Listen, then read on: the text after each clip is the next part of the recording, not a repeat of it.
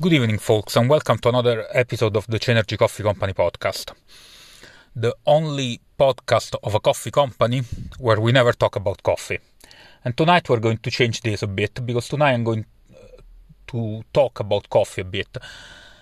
Coffee and economics, and how we can use one to talk about the other. So, when I started drinking coffee, I was in my early teens. In Italy, that's pretty normal, although maybe it's not exactly healthy. And the coffee for me was always essentially two things. The little ristretto espresso that we take in the bars in Italy, or the mocha, the Bialetti machine that was constantly on the stove in my mom's place when I was growing up. And even today, my favorite way of drinking coffee, well, not my favorite, but the one that I use every day, the one with which I start the morning, is the humble Italian mocha. So, I started to get interested in coffee when I started to travel abroad, and especially that happened around the early 2010s, when I had the chance to start to travel to Central America and to Africa, and Vietnam, and a few other places. And I had to challenge a bit my view of what coffee is. Why? Because I discovered that there are many ways of drinking coffee, that coffee has an history, and coffee was not invented in Italy, contrary to what we believe in my country. And there are quite many ways to prepare, to roast, to drink coffee. Coffee was born as the wine of Islam, because essentially in Yemen and in a few other countries, it was one of the few alkaloids that Islam did not prohibit, because as most people know, Islam does not allow for consumption of alcoholic drink. And coffee itself was actually discovered in Ethiopia, and the legend goes that it was discovered by goat herders that noticed that the goats that were eating the coffee cherries were becoming hyperactive, essentially. And the coffee in Ethiopia is actually a very social experience. It's something completely different from what we used to drink here, which is something that we put in a styrofoam cup and we just drink on our way to work, or something that we brew at home. But it's very much an individual experience. Now, in Ethiopia, coffee is roasted usually in a pan. It takes quite a few hours, and it's really a ceremony, a social ceremony under which people talk and gather and exchange ideas. And that's probably, at least from a romantic standpoint, my favorite story about coffee itself. I started to love coffee especially more when I was traveling to Central America, Guatemala, Nicaragua, Honduras, because coffee is a single culture, and it has, as all kind of monoculture in this kind of region, it has some unfortunate side effects in environmental terms. But also coffee was a cash crop that allowed these people to live, that allowed a lot of people to feed their families. And there is a certain love to the tending of the trees, of the coffee plants. Also because, except in Brazil maybe, where there is a heavy industrialization and a heavy automation going on, because coffee is farmed in the plains, most of the good coffee is farmed in the hills or in the mountains, where essentially automation is really not possible. So it's something that is done by hand. And here the problem is probably that if the GDP keeps on growing, as I hope for these people, there is a shortage of workers. That's also a problem. Anyway, that's not the focus of this episode. The focus of this episode is more about discovering new way of doing things. And how that applies to economics. I was reading an article in The Economist this weekend, and it talked about essentially the economic problem that my country, Italy, is facing by the fact that it's not innovating, it's getting old. but it keeps on doing things the same old way. Especially it's true, for example, in finance. Italian companies tend always to be undercapitalized. The management and the owners tend to be white. Okay, that's kind of obvious because we are a white country, we don't have much immigration, but they're invariably white males in their 70s. And the country itself is essentially selling its silverware to keep more or less afloat, and that's a very bad recipe for a long-term success of a country. I mean, under many indicators, the country has entered a kind of a terminal decline. In Italy, people still think that coffee was invented in Italy, and the only way to drink coffee is our way to drink coffee. And whereas Italian coffee is actually very good, because it's still very good, it's probably one of the best, it's always variation of the same old recipe. Espresso with milk and all its variation, cappuccino, latte macchiato, and all these kind of products of way of brewing coffee that have been the same for as long as I remember. And if I look, for example, about the company that I love to hate, Starbucks capitalized on the Italian way of doing coffee to produce something quite new and extremely successful. Why didn't we think about it? That's a good question. Why didn't we think about it? Because we were blinded. We were blinded by the same old way to do things.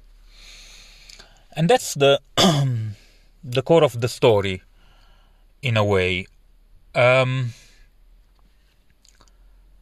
Doing things the same way is something that we cannot afford anymore.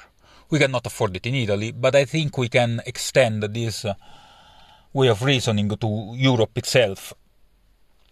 Europe is still very much believes we're still the center of the world, at least from my generation and upwards. I mean, newer generation are actually much more open-minded, but the general tendency in politics and in economic management is keep on doing the same and hope to get different result.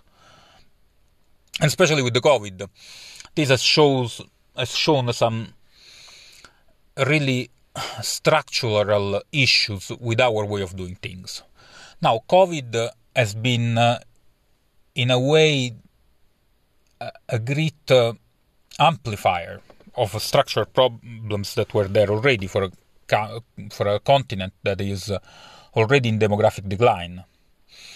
And that's an issue, because I don't understand why no one talks about the fact that one of the reasons why our economy don't grow anymore, it's because our demography is dire. Our demographic situation is dire. And before someone that might listen to me and might be on this kind of school of thought that why do we need to keep growing? Well, because, for example, if we are to pay the pensions and provide for the social security and for the healthcare of our aging population, we need the economy to grow. We need to produce growth. We need to, if not enlarging the cake in absolute term, at least making sure that the cake shrinks slower than the shrinkage in the population, in the working age population. Because at the end of the day, the fact that the GDP of Europe is declining as a share of the world GDP, considering that also our share of population is declining, is not bad per se. What matters at the end of the day is the GDP per person, and even better, the GDP per person at purchase parity. However, when we take into account also the fact that actually in many parts of Europe, not everywhere, but in many parts of Europe, the cake is shrinking faster than the population is shrinking, that means essentially an impoverishment of the European population, which leads to all kind of other issues. Look at the resurgent nationalism, look at the fear of immigrants, of the fear of new things. And as in Italy, people still believe that there is only one way to do coffee, in many parts of Europe, people still believe that there is only one way to keep on doing things, which is madness. Why this happens? I mean, in a way, it's easy to understand why people don't want to change the way to do things. I mean, Europe is still one of the richest areas of the world. We enjoy freedom, we enjoy well-being, we enjoy wealth. But that cannot be taken for granted. And especially freedom doesn't work if the how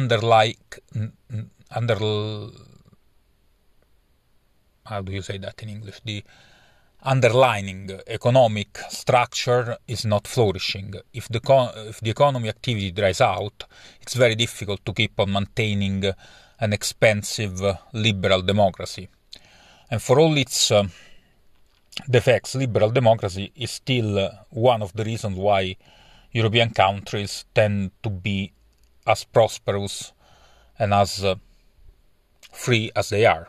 There is also water and climate, because it's another thing that people don't realize, how much the fact that in Western Europe we have readily available water means to the wealth, because water means waterways, so ways to move things around, but it especially means rich agriculture, and it means a good climate. So there's all these things that people take for granted, that especially in this historical moment, we really shouldn't.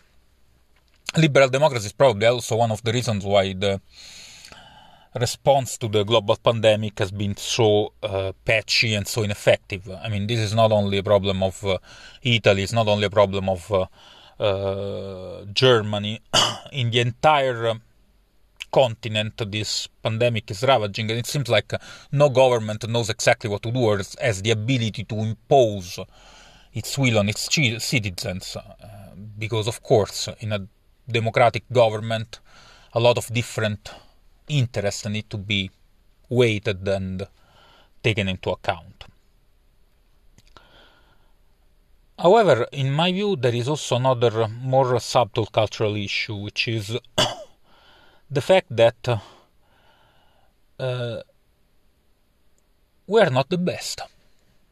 We shouldn't believe that we are the best. We should actually face the music and realize that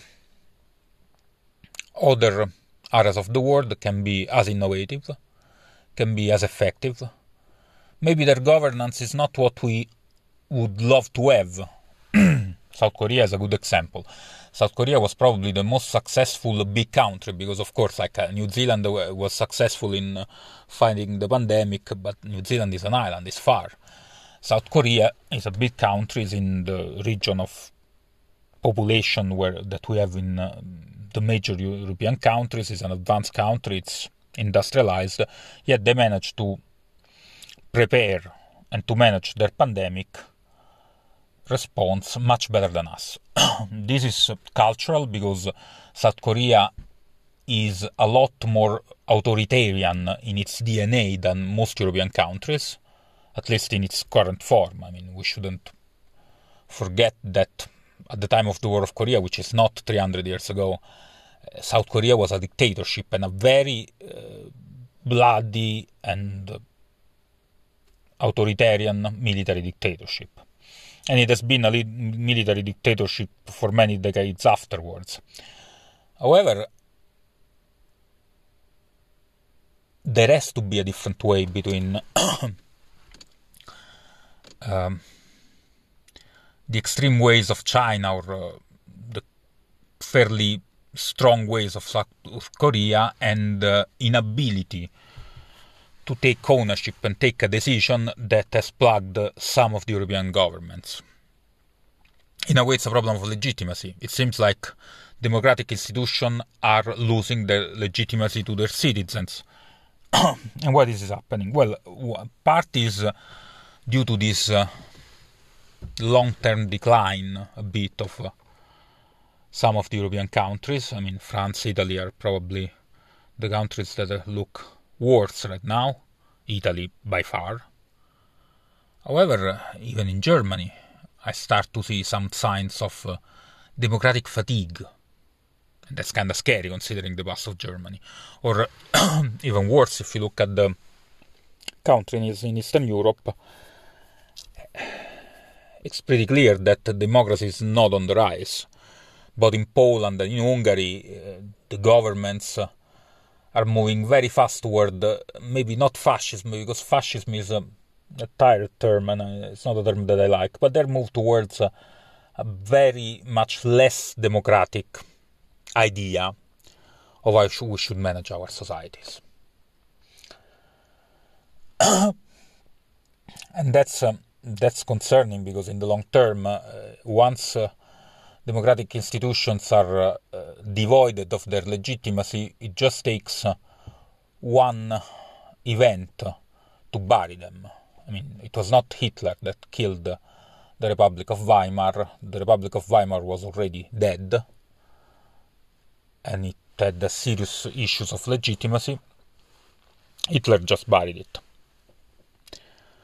I don't expect an Hitler to come into Europe for many reasons. One of which is actually exactly this democratic decline that we have. I mean, we lack the troops to put together a seriously fascist regime, but fascism and authoritarianism can take different ways, and it's not difficult to see in the uncertainty that has been plaguing our times, people trying to find refuge and find comfort in the strong man, in the idea of closing the borders and just look inwards, which is dangerous, because in a world that is innovating as fast as it is now, looking inwards means closing the doors not only to capital and to goods, but also closing to ideas. And at the end of the day, the COVID has been a bit of a fiasco, but it's also true that if we manage to answer to a pandemic so fast, it's also because the ideas, more than goods, travel as fast as they have ever been. The speed at which information spreads in the scientific communities is simply amazing, even to someone who's bloody accountant like myself. I mean, I'm just awed by the ability of research institutions to cooperate so effective and so fast. We're talking about having a vaccine in less than a year. Now, if this vaccine is going to work, that's a different story. However, it's there. Companies are talking, research institutions are talking, and that's where probably, even though there is an ever-raising voice against globalization, the globalization of ideas is actually the only way to solve complex issues. So globalization of ideas means also becoming a bit more humble and going back to understand what other cultures and other places can actually teach us.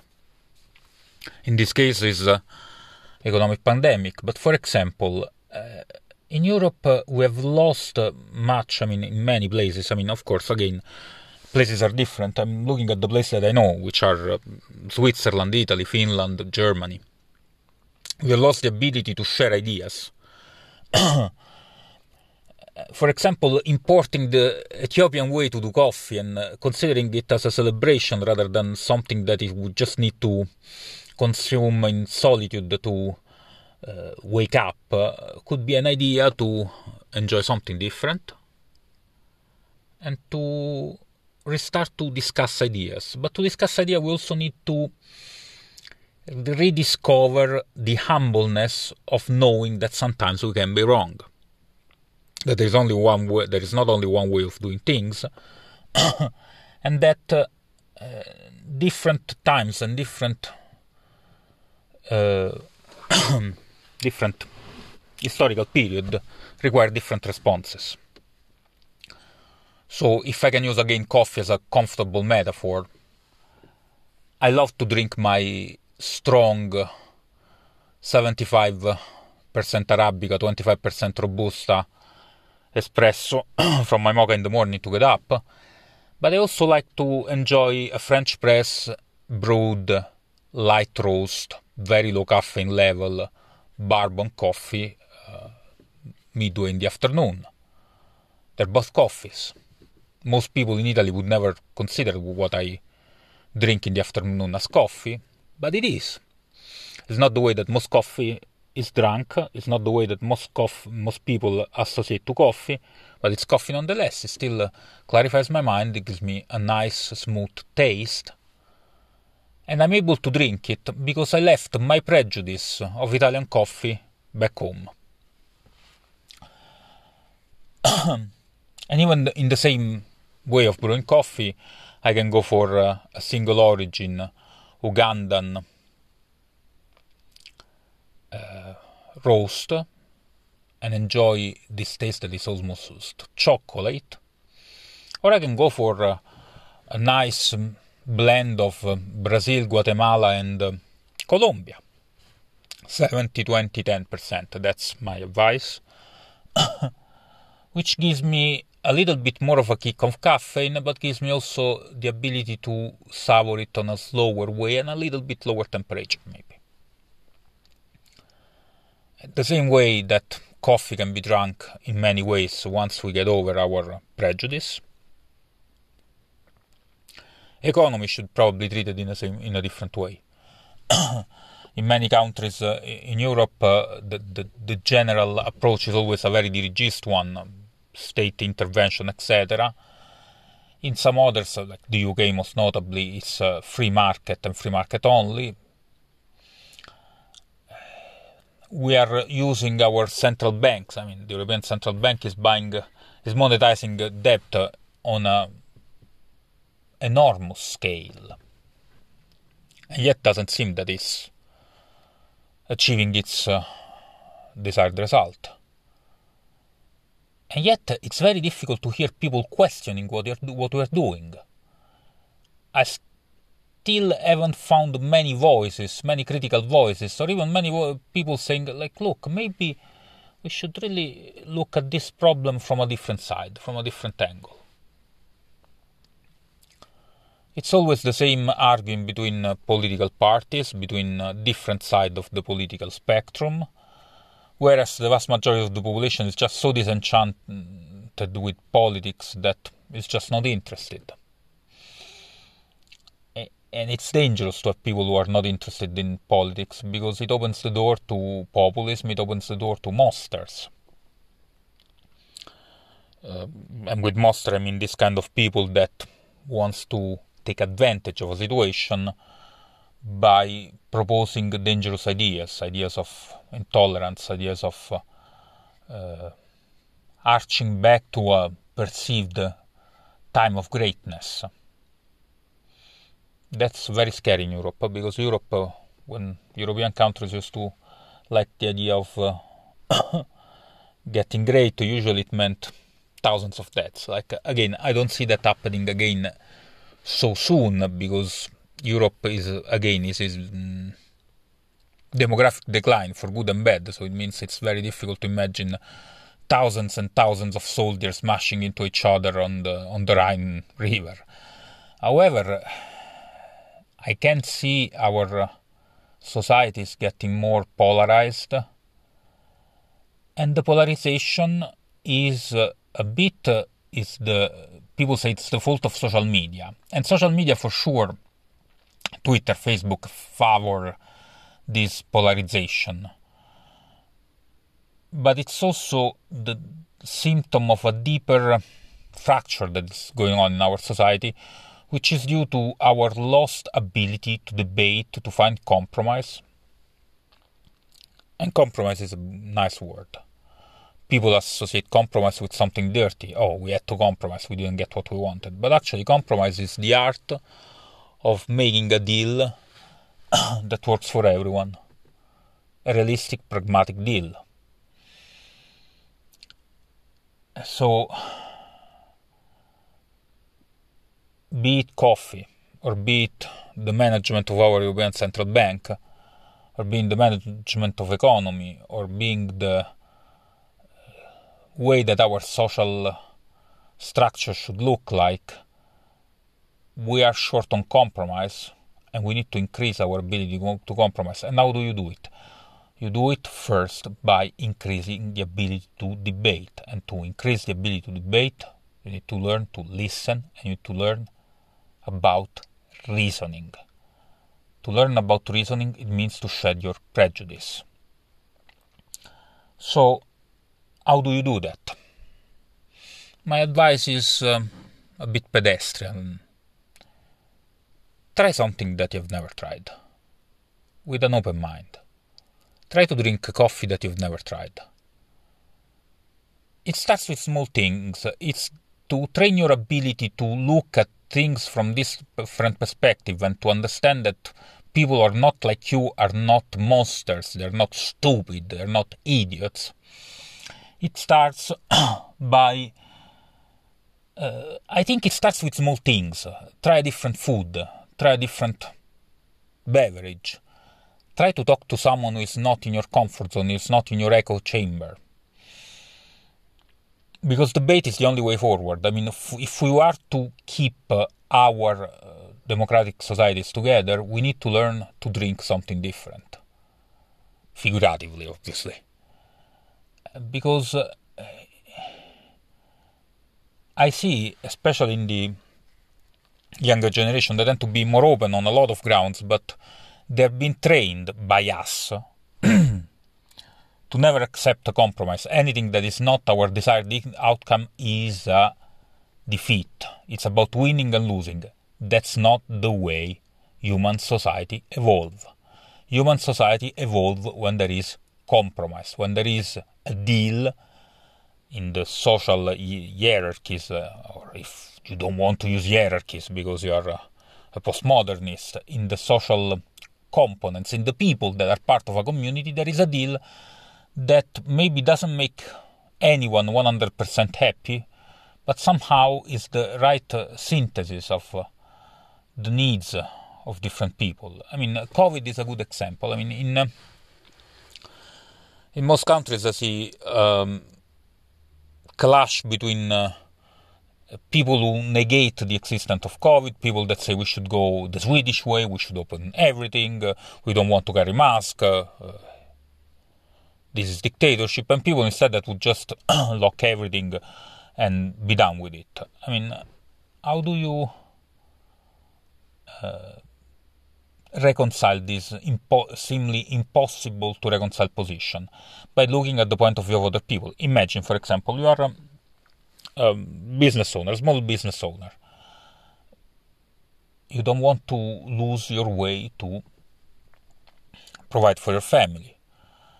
I mean, but you might say, yeah, but of course, like a gym is just an unnecessary luxury. Well, it's an unnecessary luxury for people who go to the gym to train, but for people who work in the gym, that's their livelihood. So if you would like to get to the right way of looking at things, you should sit behind the counter of the gym for a day and see what does it mean for you to have no clients, to have no income, and hence being unable to feed your family. Then you start to understand a lot better the position, for how stupid might be the position of your counterparty. And that's my message for everyone tonight.